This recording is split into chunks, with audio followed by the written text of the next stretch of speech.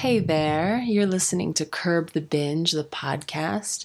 I'm your host, Katya Slavinskaya, and I'm here today to speak with you about one strategy that has been proven over and over in interviews done with happy people, quote unquote, the people that have been considered the most happy, successful, most constantly creative, innovating people in the world.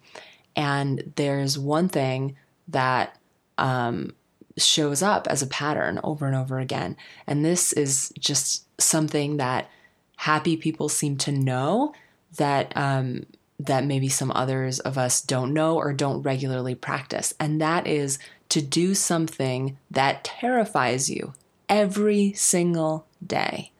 The more that you do this, the more that you're going to let the energy in your life flow, and you're going to feel life force flowing through you, which is the opposite of depression. It's the opposite of apathy. It's the opposite of not feeling alive. So why do we even not feel alive in the first place? Why do we get depressed? Why do we get stagnant? Well, most people make decisions based on logic.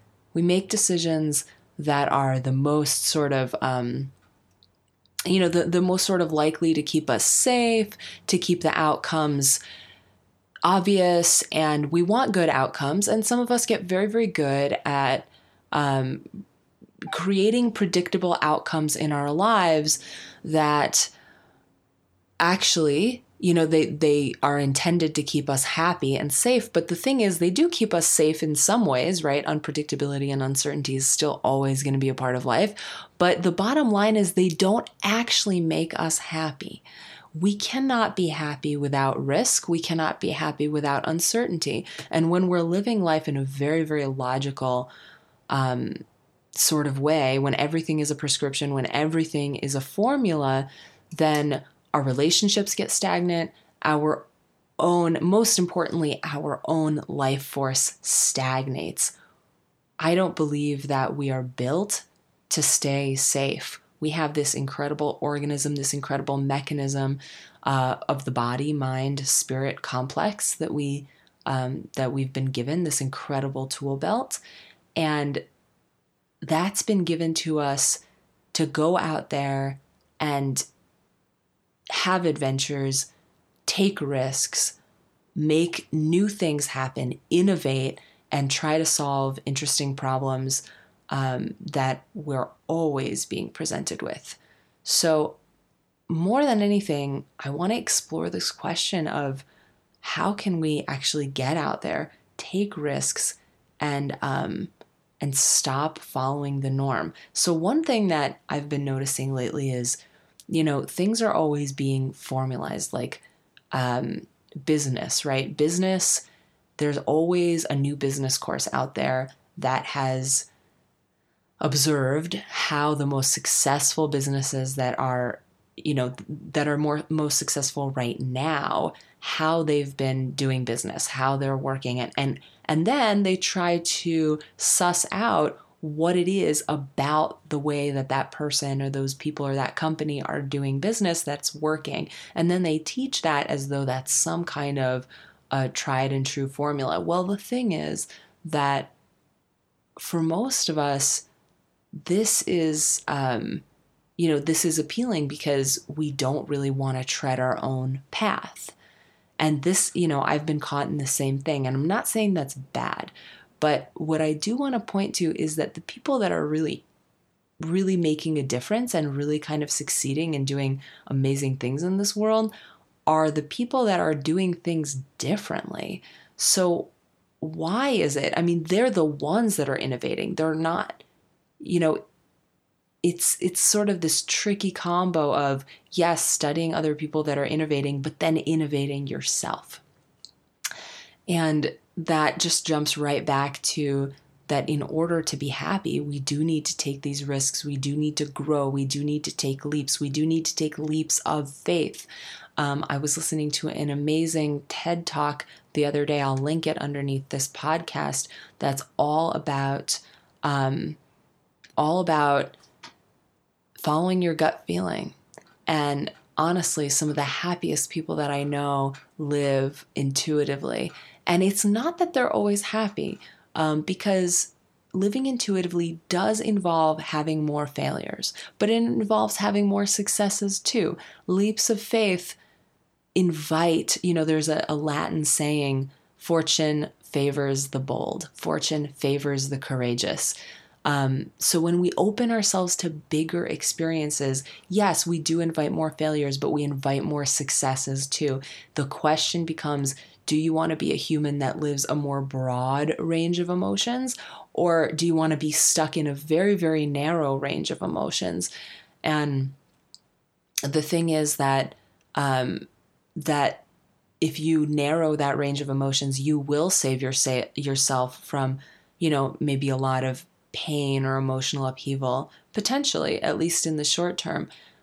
But in the long term, you will be missing out on the joy, because we cannot feel the joy if we cannot feel the sorrow. We cannot feel ecstasy if we have not experienced just earth-shattering pain.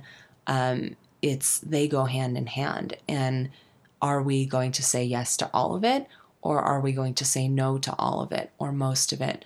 So here's the question.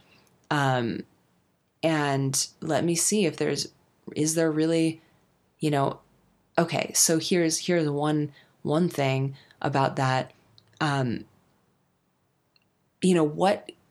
What can you find? How many things can you find? How can you find something that terrifies you and do that every single day? I mean, that seems a little intimidating. However, think about the little things. Like, I remember going to a pool recently for my kid's birthday party, or a party that my kid was invited to, a friend, and we were at a pool and there was a diving board. And I thought back to how, as a kid, I had always been terrified of diving. I didn't say this publicly to anyone there, I don't think. But I just realized for myself that I needed to do this. I just needed to get on that diving board and dive, like head first, arms first into the water, and do that. And the thing with these kind of experiences is that once we do them, they're never as scary as we thought they were going to be. And then we sort of get into this rhythm of, kind of like playing Bop-A-Mole, of like attacking those experiences that scare us, so that we don't let them linger, because the longer a fear lingers, the more it becomes, it grows. Our imagination makes it seem more real, and it makes it, it convinces us that it's a bigger threat than it is. It becomes immeasurably bigger. And, so I could have said as a kid, and I did for a while, that diving is scary, and that it was more dangerous than jumping into the water feet first, right? And so for so long, it was just something that I took for granted, that diving into water was scarier than jumping, than getting in any other way. And then, one day as an older person, I challenged that belief. And once I challenged it, it's like it completely evaporated. It vaporized. I just don't have that charge anymore. And this is what we're capable of as humans. We're incredibly dynamic, meaning we can change so much. We can change completely from moment to moment. All of our, it takes a while for the cells to regenerate. It takes a while for the lining of the gut. Even it takes 5 days for you to completely build a new lining of your gut. But the reality is that every year, from year to year, you are a different human on a cellular level. And the only thing that perpetuates certain patterns, like the only reason that you go back to being the same size as you were last year, even though it's a size that you're not happy with potentially, is that the beliefs behind that remain the same. We perpetuate the same beliefs. We perpetuate the same patterns of thinking. And they shape our bodies, they shape our lives. So even though we had the opportunity to create a completely new body, a completely new shape, a completely new gut lining, a completely new digestive system, we chose unconsciously, however unconsciously, right? But that's not an excuse. I'm not going to use unconsciously as an excuse anymore. I just don't think it's an excuse. So, but because we chose to continue the same patterns in ourselves via our thinking.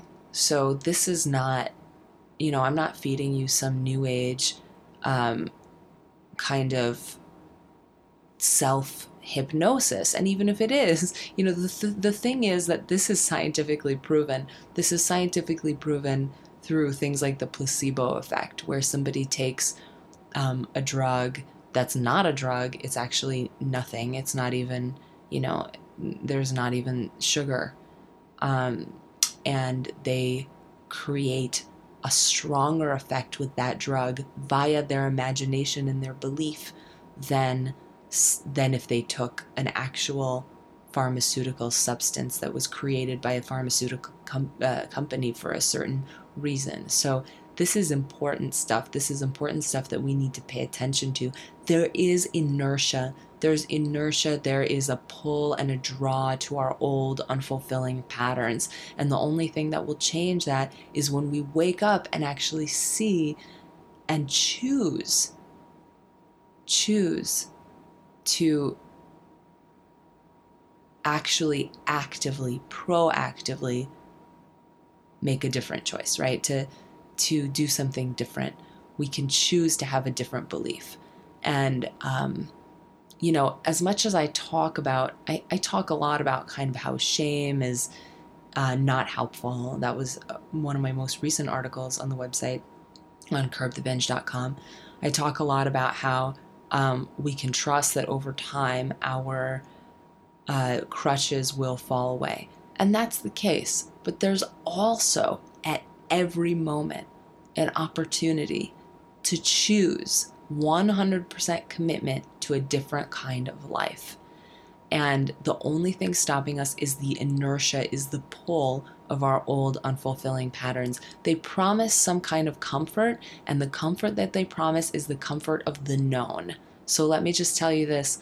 The comfort of the known will never bring you happiness. It will never bring you the joy and the feeling of being in the flow that where many of us are looking for, right?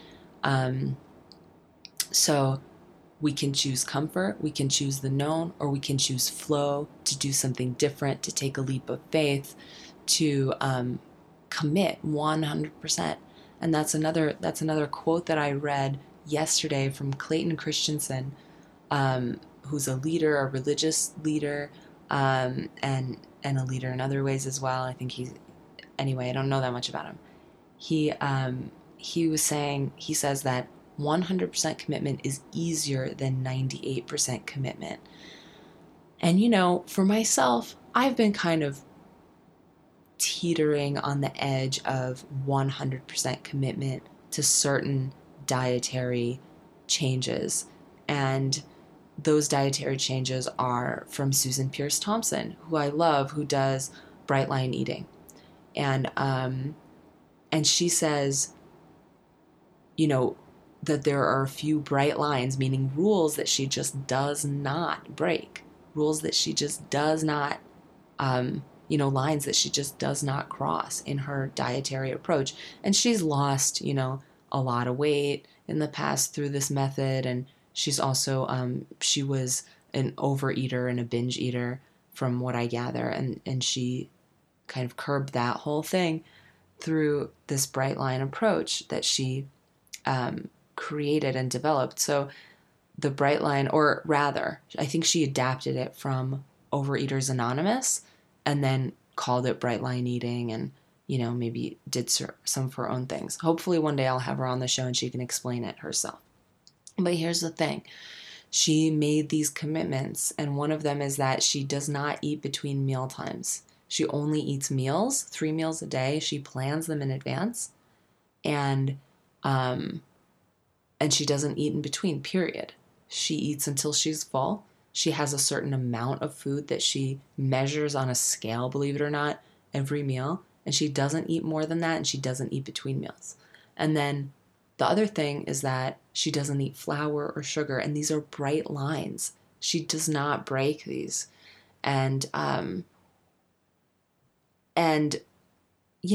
there's been a part of me that's really been flirting with this idea because it does appeal to me. And I've done it on many, many days where I, completely had a very, very structured approach to food. And I have to say, it's created massive change in my day. I feel more productive. I feel more confident. I feel more clear about my agenda and what it is that I have to carry out, and I'm more likely to actually do it and feel productive at the end of the day. Why is it that I don't do this every day? Well, the inertia of old unfulfilling patterns.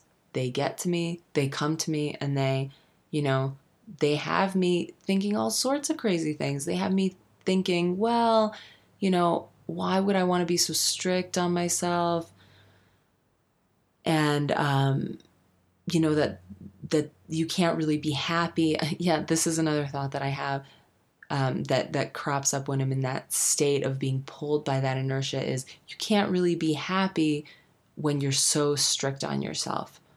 In fact, it's probably the opposite. I'm pretty sure it's the opposite.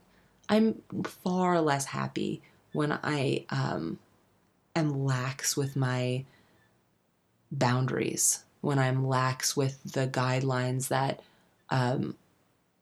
really kind of govern my day to day. It's like the manager is out of the office when that happens, right? And then everyone's running amok, and they might think that they're happy. It might be a fulfilling experience for a very short while, but ultimately it's actually a very kind of ungrounding and unsatisfying approach. So at the end of the day, what I'm trying to say is I've been flirting with this idea of doing the bright line eating method, and I decided to just do it. I decided to commit 100% to bringing in certain rules, structuring my eating in this way. And I'm holding myself accountable to myself, and now I'm also holding myself accountable to you, because by making vows like this public, we really raise our chances of actually sticking with them. So 100% commitment is easier than 98% commitment. That 2% leaves us wondering, well, am I going to stick to it? Am I not going to stick to it? Am I going to stray? But if we say, no, this is what I've decided, then the decision is made and it's very clear. And when we know what to do, we're happier beings than when we're wishy-washy. So there's my decision. I'm going to keep you posted on what evolves out of it. And of course, to bring this all back, this is a decision that is really, really terrifying to me. It's letting go of my crutch cold turkey, and it's, even though it's not a crutch that I use very often anymore, it's one that has comforted me to know that it's there leaning on the wall, and I'm just basically throwing it into a river, letting it go wherever it may. Maybe someone else will pick it up. I hope not. I hope it just dissolves into the debris and into the, becomes compost for something beautiful to arise. So there it is. The decision is made. It's public. I am going 100% with this commitment to eating 3 meals a day, no snacks in between, no flour, no sugar, and basically not binging, right? Having this be the way that I live from this day forward. So I want to hear from you. I want to hear what your comments are. This is, this is it. This is transparency. This is me bringing to you exactly what's happening in my life right now as it happens. And I want to know from you. If you want to send me some words of support, encouragement, then I will always appreciate it, because when we're mirrors for each other, right? All humans are mirrors for each other. So, it's nothing more and nothing less. If we support each other, we just can go so much farther. And I will support you, I promise, in any way I can for the rest of this journey. I love you. I'm grateful for you. And I wish you an amazingly fulfilling life every day.